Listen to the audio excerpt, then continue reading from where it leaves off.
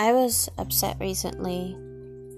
I was driving in the car with my mom, and I was on the verge of tears, or I had cried, I don't know, and